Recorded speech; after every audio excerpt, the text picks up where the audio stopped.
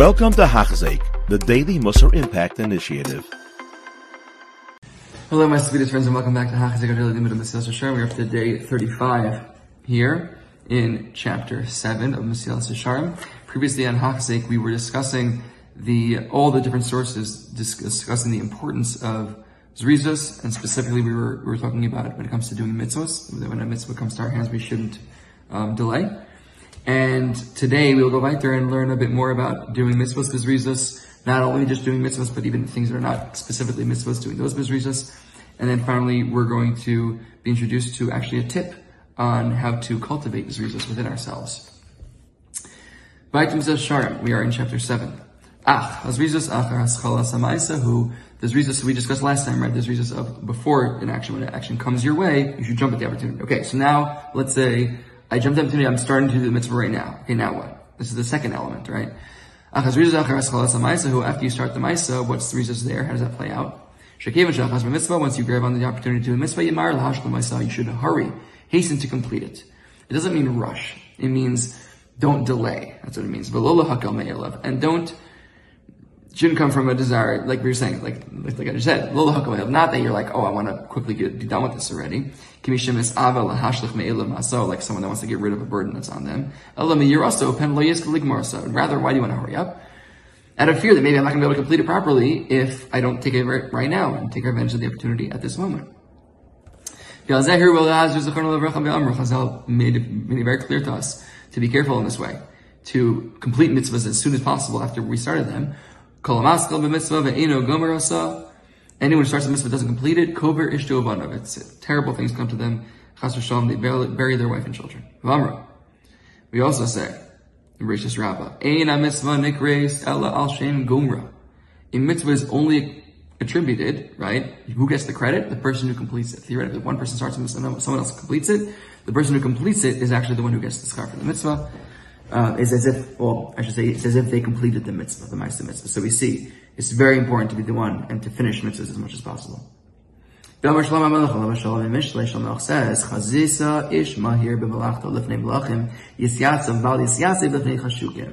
have you seen a man with alacrity in his work? He will stand before kings, he will not stand before darkened ones, i.e. lowly people.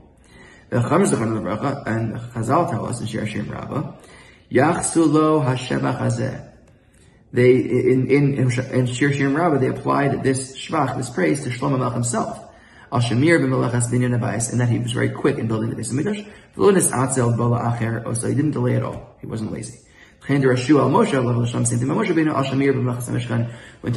Rabbeinu and building the Mishkan, also we see in this psukim there that Moshe Rabbeinu did not delay at all in building of the Mishkan. So now we've been talking about mitzvahs specifically until now. And now we're going to see that zrizus is important even outside of mitzvahs by anything worthy of action. Even there we should be zariz in all things that we do. Everything that tzaddikim did, we find, was done with mehirus, with alacrity, quickness. Avram says,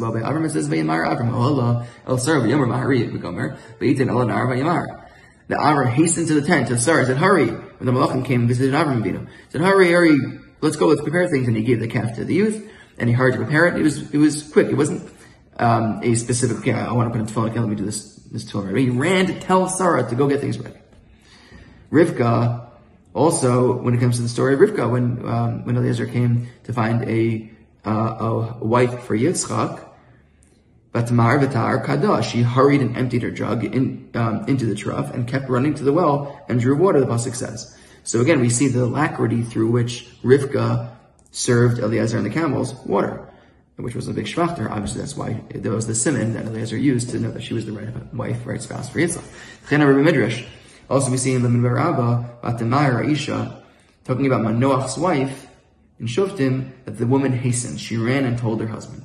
Malamish, Kol Ma'aseim Shel Tzadikim, that all actions of tzaddikim are done with alacrity. They do it quickly. Asher lo yitnu hefsek zman. Why? The point is that this way their mitzvah should be done in a way without allowing for any delay. Lo alas chalas mitzvah. Now when it comes to beginning the mitzvah, lo alas shlamasa. And now when it comes to completing the mitzvah, in all ways tzaddikim are trying to make sure to. After that, all all tzaddikim are trying to do things quickly, always to jump on the opportunity and to complete it as soon as possible. They don't want to take any chance that maybe something will happen. The more I delay it, something can come up and it'll pull me away from being able to do the mitzvah. I want to be able to finish this mitzvah as soon as possible. So now we're going to talk a bit about how to acquire, on some level, how to acquire zrizos. We have a whole chapter 8, that discusses this at length, but already we see here the Mesilas Yesharim is giving us a little taste, or a little tip, on how to develop an enthusiasm for not just zrizos, for mitzvahs in general, through the midah of zrizos. So we're going to learn more about how to acquire zrizos in chapter 8, and here we're going to learn about how to, it is a way of acquiring zrizos, but also specifically when it comes to mitzvahs, to create a fire within us, using zrizos as the tool. How so? We see that someone whose neshama is on fire, is chamim misalev for avodas Hashem, in serving Hashem. So if your soul's on fire, if someone's in a good place, we discussed this in the past, when you're in a good mood, you're in a good zone, you're not going to be lazy when it comes to doing mitzvahs. You feel good. You're not only just feel good, it's saying here, but even if you feel good, specifically when it comes to avodas Hashem, you're feeling a shtokakos, a strangshus of dvekus, of connection, of loving Hashem, of wanting to do Hashem's will. So of course you're not going to be lazy.